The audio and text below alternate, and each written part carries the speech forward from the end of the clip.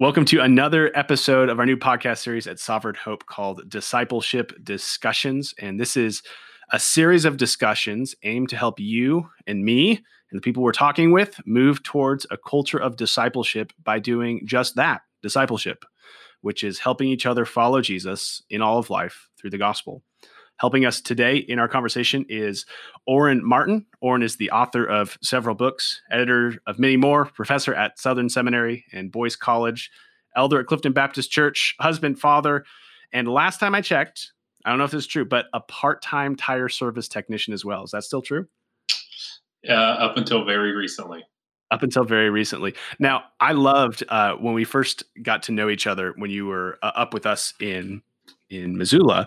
I loved hearing your reasoning behind why you were on top of being a pastor and a professor and all the other hats you wear in life, of taking time to work at a tire center. So what behind that for you?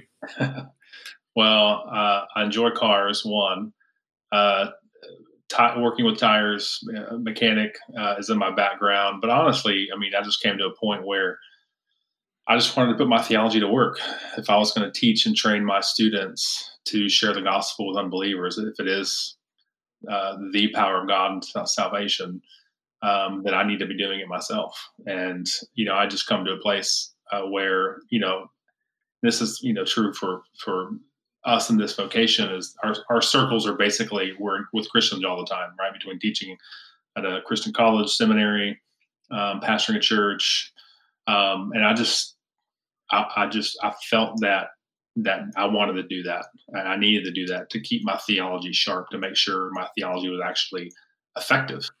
And so, I took that job, and I very recently, just a couple of months ago, I put in my resignation.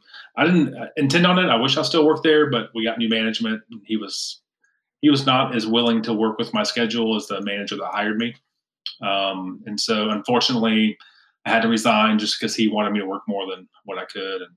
But I actually went up there today. I stop by there every couple of weeks and take them energy drinks and chips to the guys that still work there. And I could be making a comeback this summer. So there you go. And I look forward to, if that doesn't work out, reading about Chop Shop by Oren. Yeah.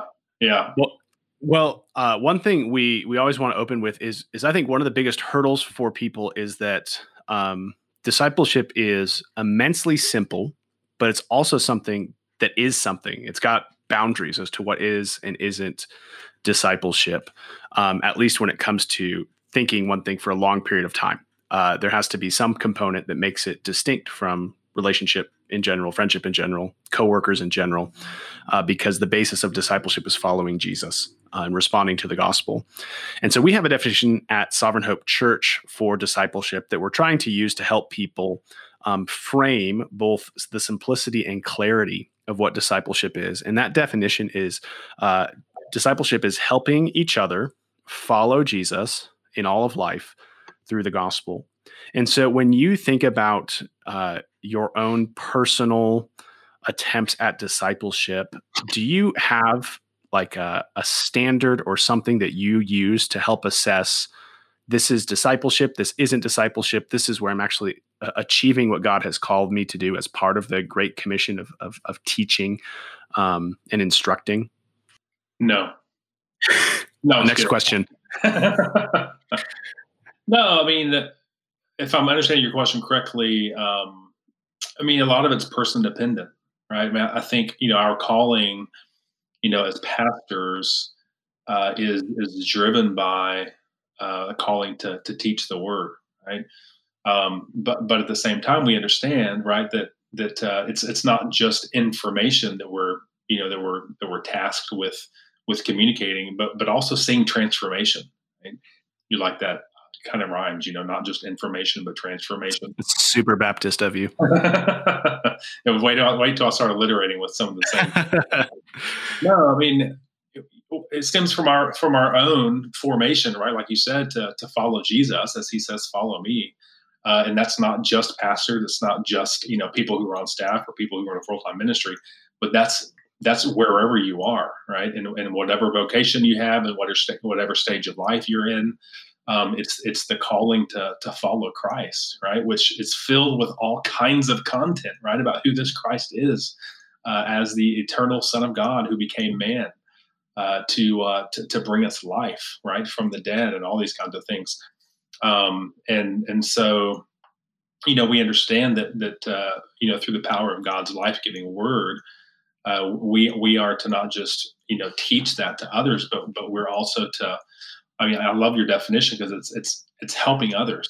Right? We understand that through the New Testament there are dozens and dozens and dozens of one another, right? Of helping and serving and encouraging and admonishing and rebuking and all bearing one another's burdens and all these kinds of things, because we understand that the Christian life is one in which we're saved into Christ, right? And the manifestation of that reality is the very body of Christ, right? Which is the church. And so our discipleship is very purposive, right? It's soaked in purpose, right? As we understand that God is conforming us more to the image of Christ, that we're putting to death sin and putting on Christ and all these kinds of things. I mean, that's what the Christian life is, right? And as we catch a vision for it, we want others to catch a vision for it. Yeah, you bring up a really good point, to where, like when we think of evangelism is almost exclusively like an outward motion. And we tend to think of discipleship as almost exclusively an outward motion. But every Christian themselves is a disciple. Like, you're responsible also. And that starts with your own walk with Christ. And that's the wonderful thing, as you said, to be called to Christ is to be a disciple. It is to be given exactly what you, I always say, in the gospel, we're given everything that's asked of us. And so we are given someone to follow. But there's this wonderful promise in there to where we know that when it comes to that outward process of discipleship, of moving towards others, as we're part of a church, we know that we never do that without having other people simultaneously move towards us, of to where there's both this expense that comes, but there's this promise that God gives us, not just that Christ is our chief shepherd, but that in this wonderful thing he's called us to in the local church, that we're not called to only pour ourselves out, but we're actually given the promise that people will also pour into us. Mm-hmm. And so one question we always ask people that's really helpful is, when you think of your life, and I know you didn't become a Christian until college, around college. And so when you look back at your life as a young Christian, or even as a more maturing Christian, what are some significant discipleship relationships or events that happened in your life where you were the disciple and you said, this was a season wherein some of God's saints really helped me follow Jesus, and this was what helped me? Oh, yeah, man, that's wow, what a question. You're right. I mean, I became a Christian when I was 21. My college educational journey was probably not like yours, or maybe a lot of your college students there at your church, who I loved being with, by the way, last year when I was up there in the glory. Well, we loved you, so it's mutual. You don't have to a lot to make friends, but whatever. No, I moved to. You can't see him. This is a podcast, so you're not watching. But if you can see what Tyler can see right now, he's watching A&M right here on my sweatshirt. I didn't move to Texas A&M University to go to school. I moved there because I was broken and hopeless. My father had just passed away, who was my best friend. I thought that I was a believer. I made a profession of faith when I was 7 and was baptized, and kind of was living the quote unquote church life of a good kid. And but when my father died when I was 18, the rug was pulled out from under me, and it exposed where my heart really was. It was not trusting in the Lord. And my heart quickly gravitated towards the things of the world to try to fill that void. And so, I pursued the world to bring me joy and pleasure, and to cope with the depression and hopelessness and loss that I'd experienced. after about 2 or 3 years, um, my sister, in God's grace, I have an older sister, and she just called me one day, and I think if I could, quote her directly, it was, "Oren, you're an idiot, and you're living like Sisters are the best. and you're living like an idiot. Like you're headed down a dead end road." And she said, "Why don't you move up here with us, with her and her husband, and just to get away from the Houston scene?" I was racing cars. I was just not living a good life. My family had kind of split up. My mom had married an unbeliever. I'd moved out of the house. I was bouncing around from friend to friend's house, and everywhere in between. And so I just moved up with her out of really, I didn't have anywhere else to go. And so one of the conditions that she gave me as a 20-year-old was, if you're going to live with us, you need to go to church with us. And so I'd roll out of bed on Sunday mornings after a long night of racing and drinking and these kinds of things, and I'd go to church with them. And after about a year, man, the Lord for the first time opened my eyes to the glories of the gospel. And for the first time in my life as a 21-year-old, I understood why I was hopeless. And it wasn't because I lost my father. It was because I was dead in my trespasses and sin, and I was separated from God, and I was under his just and holy wrath for my sin. And he opened my eyes to the glories of what Christ has done in my place, that he lived the life I couldn't live, that he died the death that I deserved to die, that he paid the penalty that I couldn't pay because of my sin. And through his death and his resurrection, through trusting in him, God counts me righteous in Christ and gives me his spirit. And he filled me with all of the things that I was lacking as an unbeliever. He filled me with hope. He filled me with joy. He gave me a father, right, that I had lost. But this father cannot be taken away because it's God, my heavenly Father, right, in Christ. And, in God's grace, I mean, he knows what we need. He knew that, like my sister said, I was an idiot and I needed a lot of help. And that was a great church. And I had a college pastor, his name's Kevin Eckert, who is still a dear friend. He was my college pastor at this church, Central Baptist. And he, for whatever reason, I mean, I think he just looked at me as kind of like, this guy's a helpless case. He needs a lot of help. And I did. And, I remember, when I became a Christian, when the Lord saved me, I remember going into his office the next week. It was just like, it's like on a Wednesday night. I was like, okay, so what do I do now? Like, I know what I was doing last Wednesday night. You go to this, venue to do whatever. And then you go out to this street to race. And I know what I did on Thursday nights. I knew I did on Friday nights. I knew I did on Saturday. I was just like, so what do like Christians do on Wednesday nights?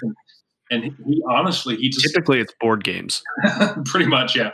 Settlers of Catan, right? Yeah, a bunch of Parcheesi. He literally, maybe not literally, but he took me by the arm and he showed me this is what a Christian is and this is what a Christian does. And he just began teaching me God's word. And he didn't just, impart information in me. He let me hang out in his office because I lost all my friends. I was working as a mechanic and racing, and I, after I was saved, I told all those guys and the people I hang out with, I can't do this anymore. And I sold my car, and I literally had no one. And so I would just go sit up at the church when I wasn't working, and he just let me be around him.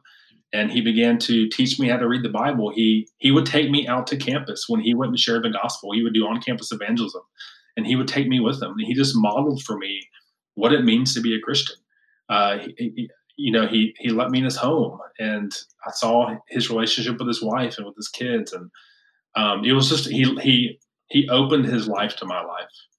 And so that all of that happened in the local church. I know for a lot of people, maybe it happens in a parachurch ministry if you're in college, but for me, it just happened in the local church. And, so that's why I'm so thankful, right, for the church, and why I'm so committed to the church, because it literally is God's program for our discipleship, right? It is God's program for our growth into the image of Christ, and apart from which we're not going to do it.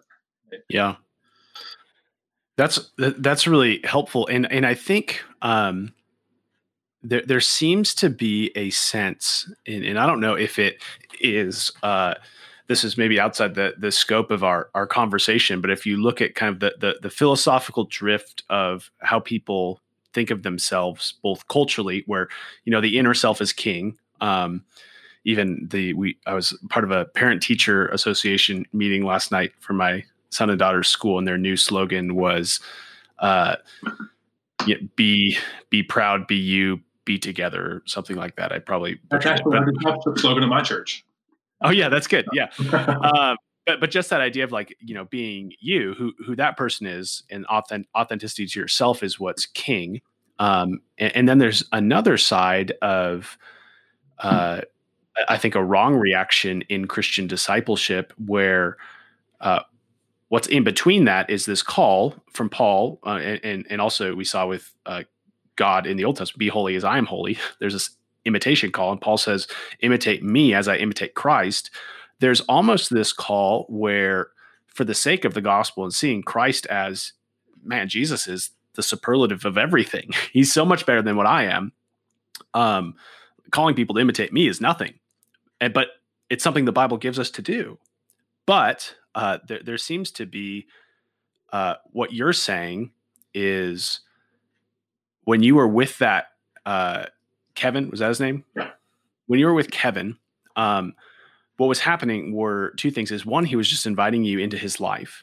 And I think that's one thing where we could wrap our minds around that and say, okay, that's really easy and simple to just invite somebody in. But what's distinct is, he was saying, imitate me as I imitate Christ, in that he was actually being Christian. And that goes back to the first thing we talked about, where discipleship starts, not externally, but internally. And I think there's a tension in the church today where either Christians are worried to invite people to imitate them because they realize they're going to fail. And they're saying, see Jesus and do Jesus's things. Don't look at me. But then there's another side in that Christian perspective where they invite people in because it's easy to do that relationally. But then their life in and of itself isn't actually imitating Christ. And so what that relationship is progressing is, again, probably what that BU mantra of our society is pushing up against, which is moralism, or a personality-driven relationship, or just a comfort-driven relationship. And so I don't know if that makes any sense. I'm verbally processing here, which is a terrible thing to do when you're the host of the podcast. I'm supposed to let you verbally process for us. Like you're having an existential crisis right now. I am. Yeah, I need to go to my kids' elementary school and get some slogans in me.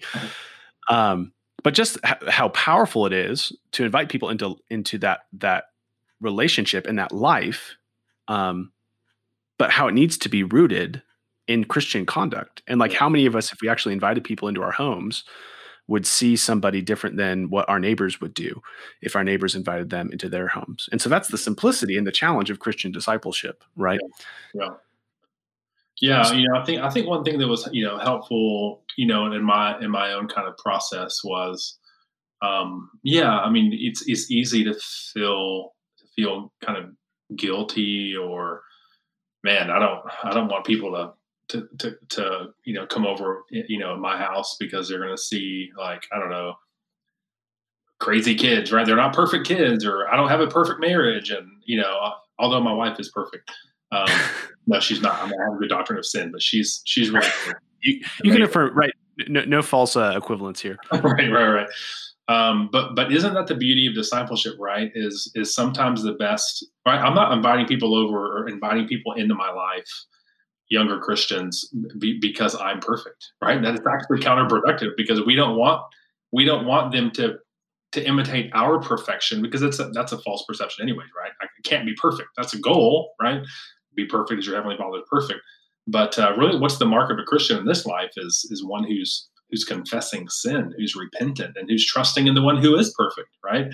So, I think part of imitate me as I imitate Christ is that people are seeing, look, I am not perfect, and I don't want you to put your hope and confidence in me. I want you to put your hope and confidence in Christ as we both follow him together, right? And that just means maybe I'm maybe a little bit further along than you, right? Maybe you're at point, B, and I'm at point E. I don't know, but at the end of the day, right? It's both of us striving by God's grace in the Spirit who indwells and empowers us to follow Christ, right?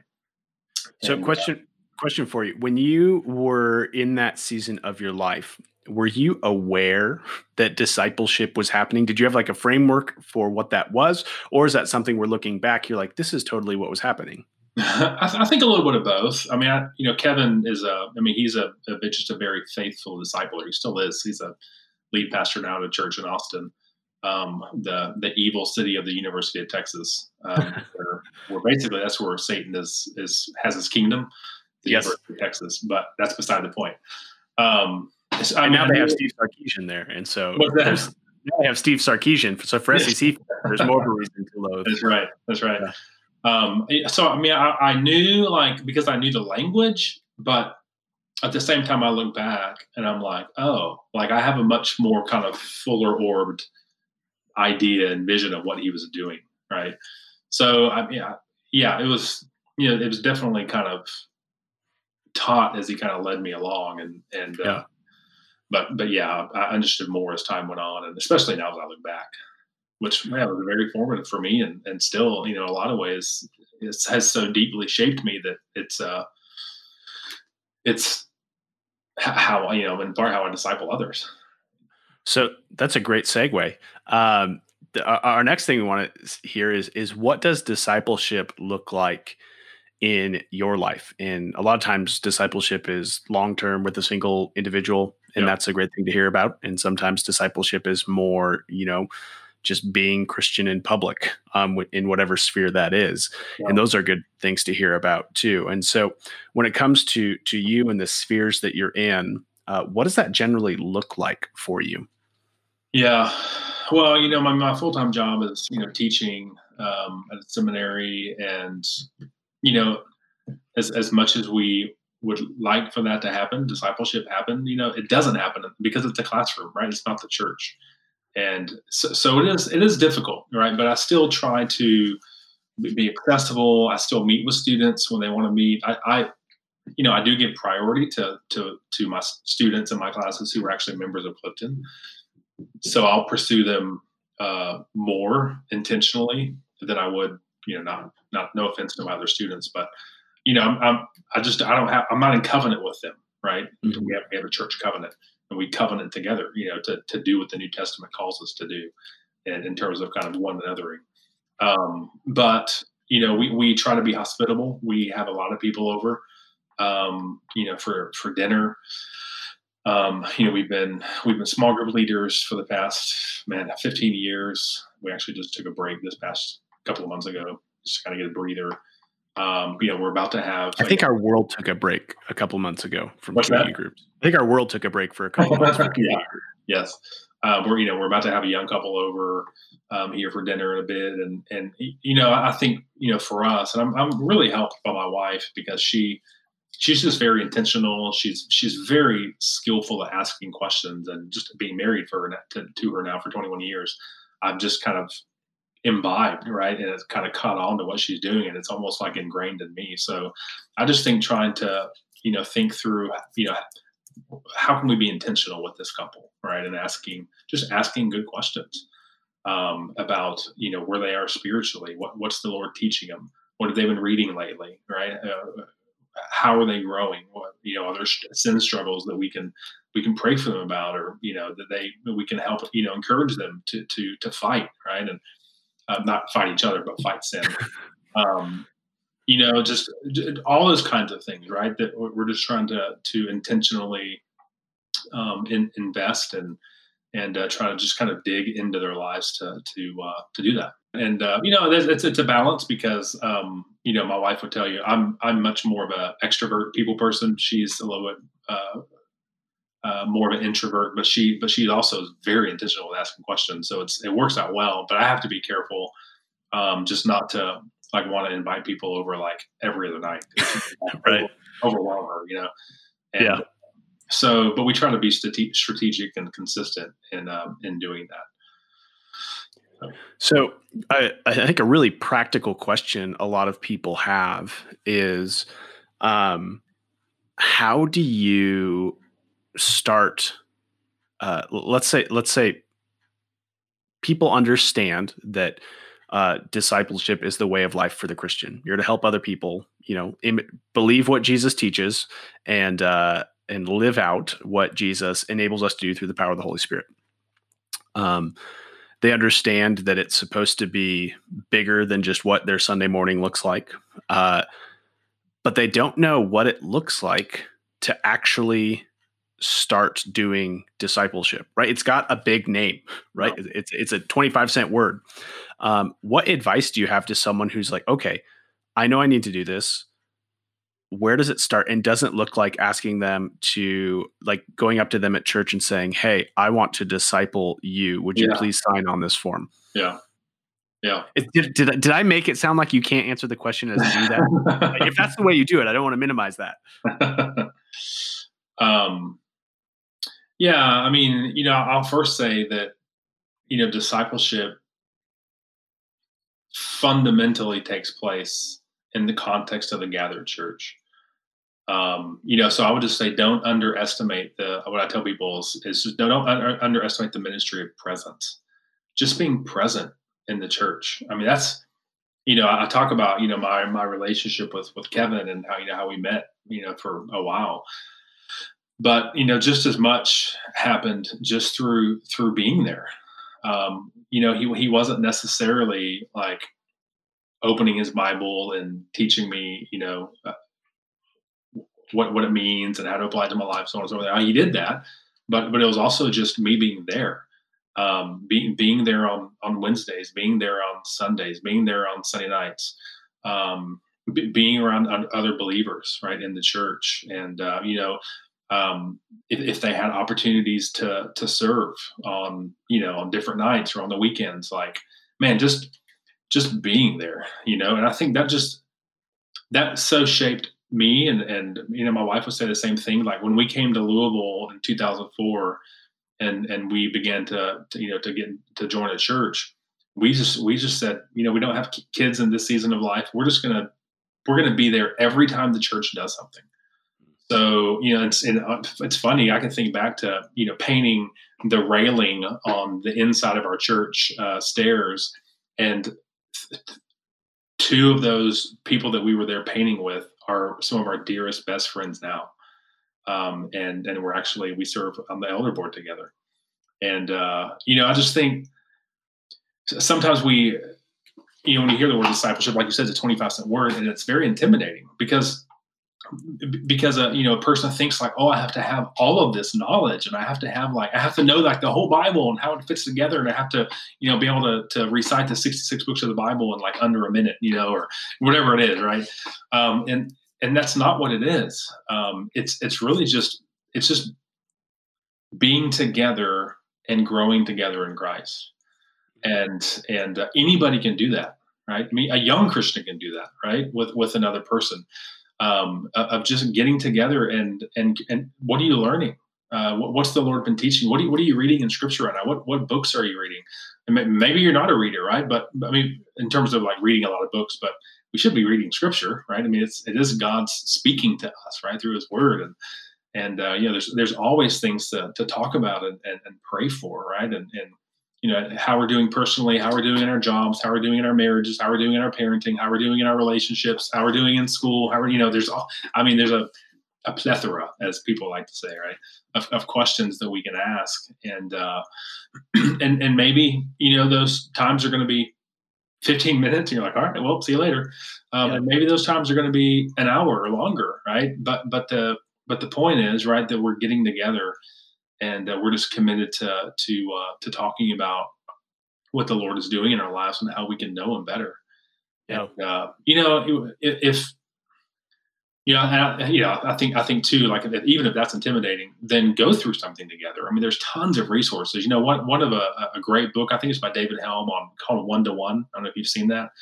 It's just kind of like reading through the Gospel of Mark, and there's resources like that where you're in the book of the Bible, and it's kind of teaching you good questions to ask, right? Yeah. Go through J.I. Packer's Knowing God. I mean, a classic, right, on that very thing. And read a chapter, read a couple of pages, read a section, and then talk about it. There's all kinds of things that we can do, but it's really simple, right? Of Yeah. just getting together as you follow Christ and I follow Christ, and how can we help each other follow Christ more faithfully? Yeah. That's good. And I think that part of what you talked about raises an important thing of like you talk about your wife's questions. You just listed a ton of questions, and those are super helpful. But discipleship is invested in the person who's answering, and so part of it is like listening and caring about their answers. We Yeah. just listened. My wife and I just heard a comedy bit, which resonates with me as the introvert. And he said, if you're ever asked how you're doing, there's only two respectable answers: good and great. He's like, I don't care if your life is terrible. You don't you don't bug people with the burdens of your life and Right. say something else. And so the thing is like there's components to where our culture does say that, and someone will say great, and we won't ask any more questions because we think we know exactly what's going on, or they'll say, oh, it's not that good, and we'll like change the subject because we're not used to it. Yeah. And so you learn this in discipleship of like, well, what does it look like to actually ask follow-up questions, Yeah. and to not be afraid of people whose life isn't great, who are struggling. And so that idea of same thing with evangelism. I always say that evangelism is mostly listening to what other people are talking about, and then you can share, because you know where their hearts are aching, and you know where they're longing, and you know what they're not responding to, and what they are responding to. So you took a little bit of my lightning round at the end, but I'm gonna put you on the spot here. If there's someone who wants to start reading through a book of the Bible with someone in their small group or in their church, what would your go-to book be? Yeah, probably Leviticus, because it's really easy to understand. That's right. Yeah, I love it. No, probably Mark or John, I would say, just because it kind of introduces you to who Christ is and what He's done for sinners. Mark, is the shortest of the kind of the synoptic gospels of Matthew, Mark, and Luke. John kind of gives a more maybe reflective or theological kind of account of the person and work of Christ. Those are just good introductions to Jesus. I would also say, one of my favorite books to go through is Colossians. And again, just because it gives such a magnificent vision of who Christ is and His supremacy and what He's done in the redemption and how that works out into our lives, as He lays such a rich foundation in the first couple of chapters. Then He gets to chapter 3, right? And it's like, well, if you've been raised with Christ, right, seek the things that are above, right, where Christ is, seated at the right hand of God. How do we do that? Well, we do that by putting off, anger, wrath, malice, slander, abuse of speech, and all these kinds of things, and putting on Christ and letting the peace of Christ rule. So it's actually like it kind of gives us a model for what discipleship is, right, in terms of our own pursuing Christ likeness. Is, well, one, let's understand who Christ actually is and what He's done through His life and death and resurrection. And then how does that actually come to bear on my life? Well, what that means then is because of who I am in Christ, and I've died with Him and I've been raised with Him, then what that means is I've now put off sin and I put on Christ. And it actually tells me how to do that, right? And so Colossians is really kind of a great book just because even the flow of it captures kind of the Christian life. Right. Yeah, and that's where you see Paul, the seriousness at which Paul views discipleship too, when he describes his ministry as toiling with all the energies that God has put in me to present you mature in Christ. While he was a church planter and a missionary, his goal was discipleship in everything he was doing. So, and I'll also say too, like, I know that there's different kinds of people, and some people really love just like, let's read a book together and sit down and discuss it. To other people, they're like, that sounds like the worst thing in the world. Okay, so then let's go play Frisbee golf and let's just talk, right? We want something to do, right? So let's go do something. And so sometimes I just think, not thinking that discipleship happens in one space or in one context, there's kind of one mold for it. There's all kinds of ways that we can do that, right? We can go serve together at a women's, my wife and I have been getting involved in this place called Scarlet Hope, which is a ministry to women who've been abused in the sex industry. And so just serving together is a way to pursue that, right? And one of the guys his name's Kurt, that we met together for a year. We would often go play Frisbee golf, and we just talk. And it was fun, because it kind of gave breaks. You didn't have to like sustain a conversation for an whole hour, which is intimidating, for a lot of people. So it kind of broke it up, and was very, very edifying, very encouraging. Well, so you've effectively stolen my other two lightning round questions in your, because one was which non-biblical book, and you mentioned two, 1-to-1, and Knowing God. And then my final one was, what activity is your favorite activity to have discipleship conversations during? And you've mentioned Frisbee golf and service. So thanks for making. Well, it's funny. I'd actually never played Frisbee golf before. It was this college student's idea, and that's what we did. But I mean, there's all kinds. We could go shoot hoops. We could. That's what the young kids call basketball. Yes, makes sense. Yeah. We have a big basket weaving community here. Yeah. It meant something different in my context. Yeah, so. There you go. The newest thing is like those dance games, and for video games, Wait, are you talking about like TikToking? Yeah. You TikTok disciple? Yeah, that's exactly right. Yeah. No, I mean it's different activities, just doing stuff. And I think one way that we can kind of enter into other people's world is say like, well, what do you like to do, right? And just so we're kind of meeting them where they are. You've probably read this book, but it's called Instruments in the Redeemer's Hands. And honestly, that's one of my go-to favorite books on discipleship, because it's just helping. What is it? Helping people in need of change, or people in need of change, helping people in need of change. And I mean, even just getting the little thing down of know, love, speak, do is massively important, right? Of just hearing into their world and getting to know them, and it's giving you questions to ask, right? As you're kind of gathering data, and you're not, again, it kind of sounds impersonal, but because you love them, right? Because you want to get to know them and serve them, and then love, and it goes through this process. And it's we went through that with our small group, several times, different small groups that we've led, and I just think even going through that book, with someone is really helpful. Yeah. And serves the church in so many wonderful ways. Yeah, I love it. Yeah, there's very rarely times where if we're focused on being individual disciples of Christ that are one another discipling will not be effective. And we trust God's grace in all of that. So thank you so much, Oren, for joining us for our discussion today. You've helped us follow Jesus. We hope that we have helped you follow Jesus in re-articulating these wonderful truths. We're grateful for your ministry, and we will be praying for you and your family and your church and your seminary in this season, as all of us are in a unique time in the COVID world. But the gospel is big enough, discipleship is great enough, and the church is loving enough that we'll make it. So thanks for your time. Yeah, thank you.